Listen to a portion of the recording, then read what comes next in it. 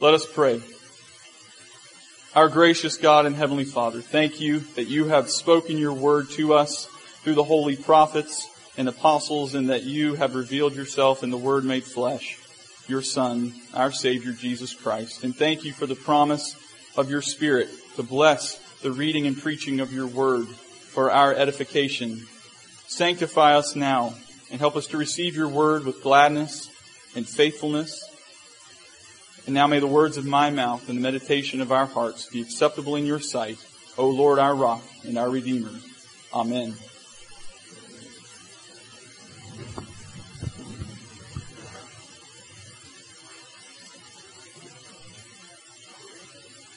You may not want to admit it, but I know a few of you are what might be called a weather geek.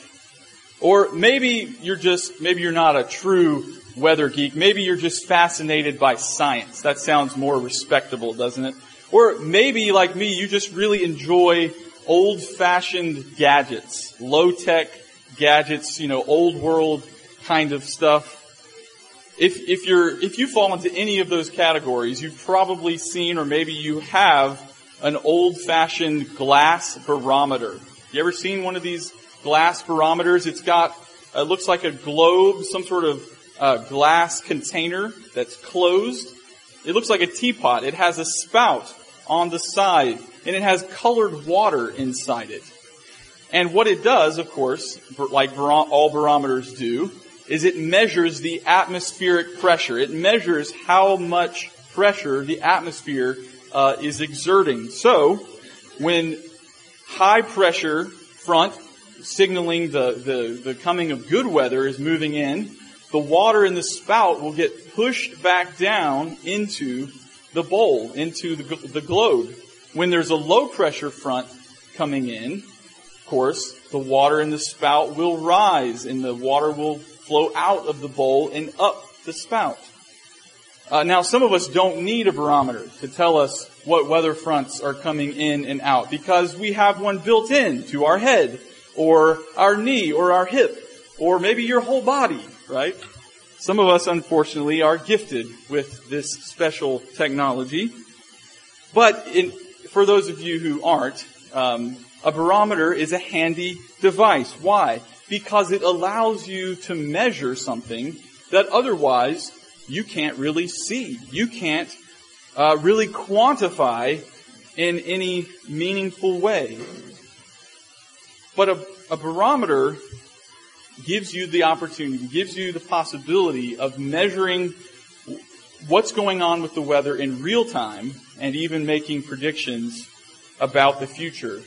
Now, of course, the analogy certainly is not perfect, but the way that a barometer measures atmospheric pressure is somewhat similar to the way that our emotions give us insight into the condition of our souls. For example, feelings of anger, contempt, anxiety, fear, apathy, or even despair signal that something is wrong. Something is not right. Everything is not as it should be. But likewise, even the more positive emotions can give us some insight into the condition of our heart. If we feel happy for a season, it might do us good to question, why do we feel so happy right now? What is the source of our feeling of happiness and contentment?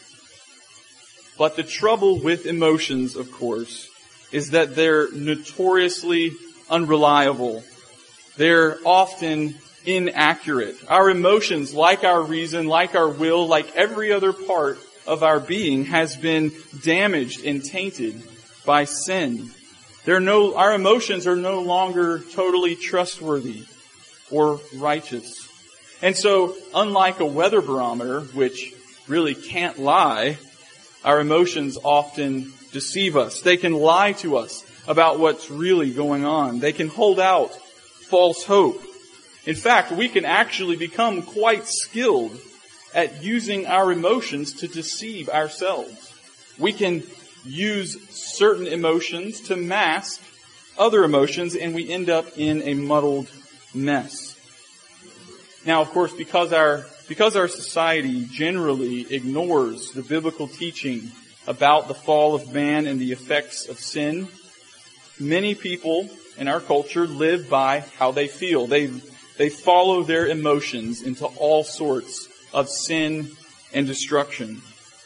Unfortunately, emotionalism has also infected many churches in our culture, and the effects have also been very devastating. If we deny the biblical doctrine of sin and follow our own emotions and desires, what we end up with is a religion that's basically a self-help club that only exists to help people feel better about themselves. There's actually a phrase that researchers have coined to describe this sort of religion that has come to be so prominent in many churches in American society. It's called moralistic therapeutic deism. It's all about helping people feel better about themselves. Now, in reaction to these trends in the wider culture and in the church, some Christians have decided that emotions are inherently bad, that godly people should ignore their emotions, seek to live above them, seek to insulate themselves from their own emotions. You can see this in certain churches where it's sort of a stoic piety. You keep a stiff upper lip. It's really basically Gnostic, but it's usually very rationalistic, very overly intellectual, as if our reason was not damaged and fallen too. But this position, rejecting emotions as inherently flawed and to be avoided and ignored, but this position is not an option for biblical Christians either. Emotions are part of what it means to be made in the image of God. Now, it's certainly something of a mystery, but God is personal. God is a personal being, three-personal, tri-personal being to be exact, and God in some mysterious way has feelings. You can see this all throughout the Bible, but of course the clearest example is in the person of Jesus, recorded for us in the Gospels. When God the Son took on a human nature, He was not incarnated as an unfeeling, unemotional robot. Jesus experienced the complete range of human emotions and was still untainted by sin. He experienced pure, unadulterated, untainted emotions. And He shows us what life without sin looks like. And He confirms to us that there is indeed such a thing as holy emotions. Consider just a few examples. Jesus got angry. He got fighting mad, literally. His anger, though, was untainted by bitterness or resentment or a desire for revenge like our anger so often is. Have you ever thought, by the way, what was going through Jesus' mind when He was making the bullwhip that He would later use to clear out the temple? That's an interesting thought experiment. But think also of other emotions that Jesus exhibits. He wept and He mourned on numerous occasions. He wept openly over the death of His close friend Lazarus. He wept over the city of Jerusalem. He was grieved severely that night before He was arrested as He prayed to His Father in the garden. But His grief and sorrow were not mixed with anxiety, despair, or faithlessness, as our grief and sorrow so often are. How did Jesus cultivate these righteous emotions, even though He was certainly tempted to resentment, rage, anxiety, despair, and all sorts of sinful emotions, how did he cultivate these holy emotions? Well, without a doubt, the Psalms were one of the most significant influences in shaping Jesus' desires and emotions as he grew as a young man in Nazareth. The Psalter shows us how to express the full range of human emotion to God in prayer. But it also has the unique ability to cultivate righteous emotions and to conform our hearts to the image of Christ so that our emotions mirror the emotions of Jesus himself. In his preface to his commentary on the Psalms, John Calvin had this to say about these two important aspects of the Psalter. Listen to what Calvin says. He says, "I have been accustomed to call this book, the Psalter, an anatomy of all the parts of the soul, a guidebook to all the parts of the soul. For there is not an emotion of which anyone can be conscious that is not here represented as in a mirror. Or rather, the Holy Spirit has here drawn to the life all the griefs, sorrows, fears, doubts, hopes, cares, perplexities, in short, all the distracting emotions with which the minds of men are wont to be agitated. The other parts of Scripture contain the commandments which God enjoined His servants to announce to us. But here, the prophets themselves, seeing they are exhibited to us as speaking to God and laying open all their inmost thoughts and affections, call, or rather draw each of us to the examination of himself in particulars, in order that none of the many infirmities to which we are subject, and of the many vices with which we abound, may remain concealed." Listen to this. Catch this. Genuine and earnest prayer proceeds first from a sense of our need and next from faith in the promises of God. It is by perusing these inspired compositions that men will be most effectually awakened to a sense of their maladies and at the same time instructed and seeking remedies for their cure. If you think Calvin was just a soft, emotional, romantic, he was not the only great theologian to recognize these two important functions of the Psalter. The early church pastor Athanasius also taught the great value of the Psalms for expressing, diagnosing our heart, and cultivating our heart, cultivating righteous emotions.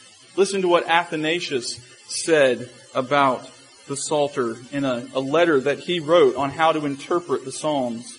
He says, "The rest of the Bible teaches us about God's law and the prophets and kings and holy men. But in the Psalter, in addition to all these things, you learn about yourself. You find depicted in the Psalter all the movements of your soul, all its changes, its ups and downs, its failures and recoveries. Moreover, whatever your particular need or trouble, from this same book you can select a form of words to fit it, so that you do not merely hear and then pass on, but learn the way to remedy your ill." The Psalter is a mirror that shows us the state of our own heart, that sorts out the confusion of our sinful emotions, but the Psalter is also a tool that God uses to shape our hearts and to cultivate righteous emotions. In a culture that is desperately confused about the heart's desires and emotions, it is imperative that we as God's people submit ourselves to the authoritative Word of God, especially the Psalter, so that we can accurately diagnose our own sin and find the cure for all the maladies that plague our souls. This is the only way that we will become fully human. This is the one of the most important ways that we will grow up to maturity in Christ. And so I just want to briefly consider a few different aspects of these connected truths.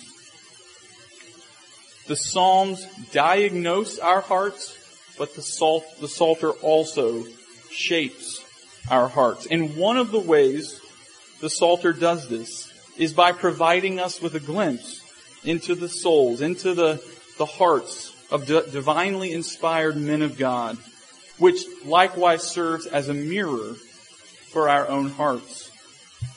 When we get lost in the confusion of our own emotions, as we so often do, the Psalms help us sort out the mess and to name the various emotions that we experience. When we read the Psalms, we are able to, it's like a guidebook of the soul, like Calvin says, an anatomy of the soul. If you have an instruction manual or a textbook that's telling you, an anatomy textbook will give you a way to name the different parts of the body, and a Lego manual will give you a way to find out what pieces need to go where. A manual for your car won't tell you much, but if you buy the really expensive big one, it'll tell you every piece to every part of your car. And the Psalter allows us to sort out the mess. It's just sometimes as if somebody took all the parts to a car and just dumped them in a big garage, and you're going to need some way to sort that mess out. The Psalter helps us to do that for our own souls. So when we experience a certain emotion, when we feel a certain way, we're able to say, "Oh yeah, that's bitterness right there," or "Wait a minute, that smells like anxiety right there." We are able to name the things that we feel and deal with them appropriately. And when we have the nagging sense that something is not right, the Psalms pierce the fog with the light of God's Word. So sometimes we talk about being in a funk or just feeling kind of off. Why do I have such a short fuse lately? Well, the Psalter can help you figure that out. Why am I so discouraged lately? I just kind of feel down. The Psalter has psalms in it that will help you pray through that particular emotion and help you cultivate holy emotions. The Psalms enable us to understand our emotions, but more than that, they give us divinely inspired prayers with which to express ourselves to God. If you've spent any time reading the Psalms, you've come across a few Psalms that you did a double take on when you first read it. What? That's in the Bible? Somebody actually said that? Wait a minute, that can't be right. This has got to be a faulty translation, right? The Psalms give us freedom to speak to God honestly in ways that we otherwise would not. Our enlightened, intellectual, informed sensibilities have taken a lot of the honesty out of our prayers. We don't feel comfortable saying hard things to God. We don't feel comfortable praying things that might come across a little bit mean. That really sounds sort of impolite. But the Psalms train us in holy emotions. They give us words to express to God things that we otherwise would not feel free to express or would not even think God wanted to hear. But, on the other hand, while they give us freedom to talk to God honestly, they also pull us up short when we indulge ourselves in unrighteous thoughts and emotions. I got news for you. If you're looking for a good psalm to sponsor your next pity party,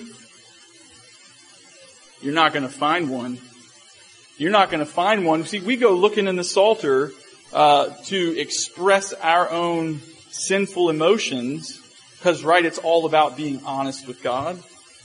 But the Psalter won't let us get away with that. If you think you've found one, you start reading, and lo and behold, by the end of that lament psalm, it's all turned into repentance and thanksgiving and praise to God. Wait a minute. That just killed my pity party right there.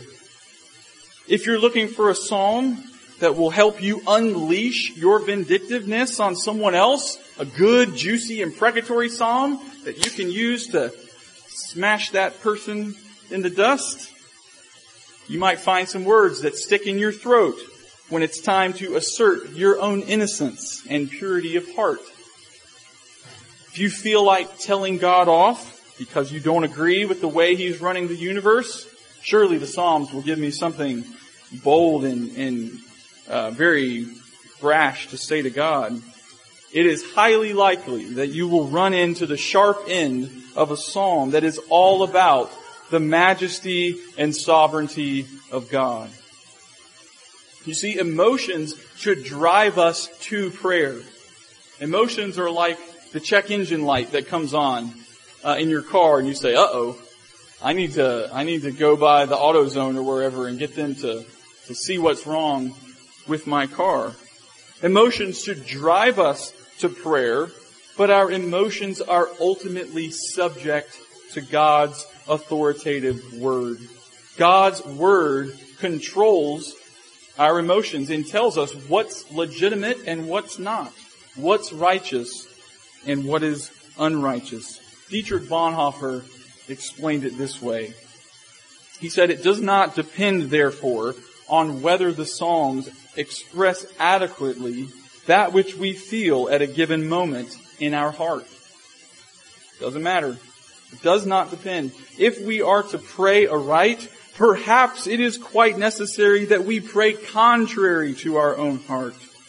Not what we want to pray is important, but what God wants us to pray. The richness of the Word of God ought to determine our prayer, not the poverty of our own heart. More often than not, the Psalms teach us that our desires and emotions are not too strong, but too weak. C.S. Lewis said, "It would seem that our Lord finds our desires not too strong, but too weak. We are half-hearted creatures, fooling about with drink and sex and ambition, when infinite joy is offered us. Like an ignorant child who wants to go on making mud pies in a slum because he cannot imagine what is meant by the offer of a holiday by the sea. We are far too easily pleased."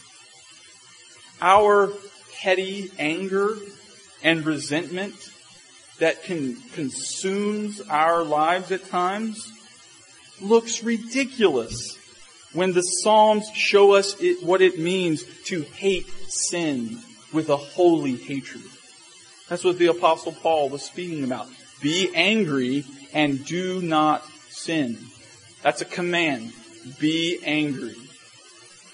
But don't sin. There is an anger, a pure and righteous anger, a hatred of sin that is far stronger than all the petty anger that we might harbor in our heart toward a brother or sister in Christ.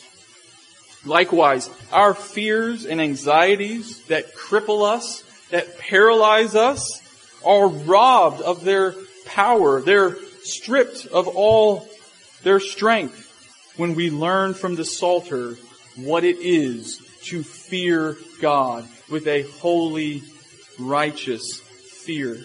When we learn that God is a holy terror and He is to be feared and none other, that begins to pry off the tentacles of fear and anxiety that have gripped our hearts, that have paralyzed us.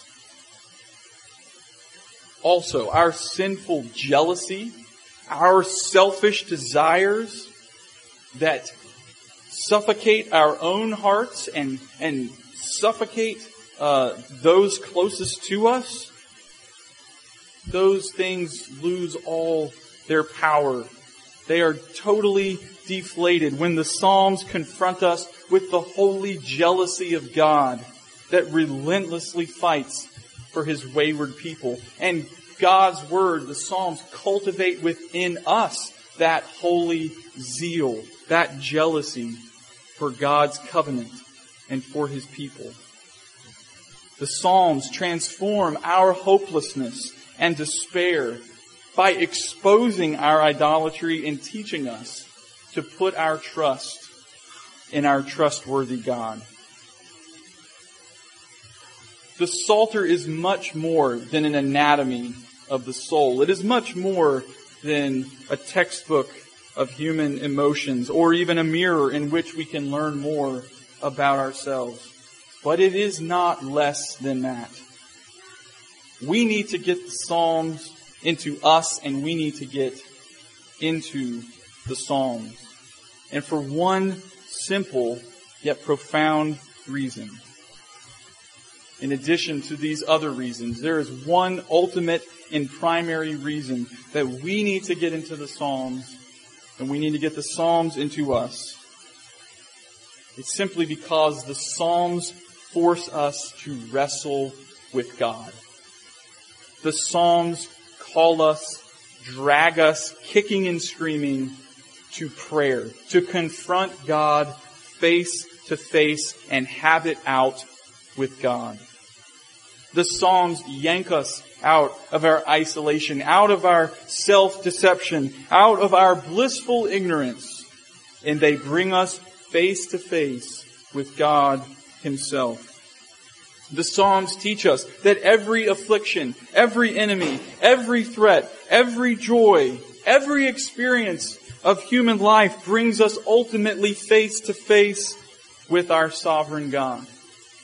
God is the one with whom we must deal and the one with whom we must come to terms. We see this pattern in numerous examples all throughout the Scriptures, but the clearest example, of course, is found in the life of David, who wrote at least half of the Psalms. We know more about David's life than basically any other biblical character. His life is literally an open book. Actually, several open books in the Bible. And the Psalms give us the most intimate picture of his life. Now, if you know anything about the life of David, you know that his life was filled, literally filled with people who opposed him, who hated him, who tried to kill him, who betrayed him, who attacked him, who slandered him. Every possible bad thing you could imagine, David's life was filled by it. His life was one narrow escape after another.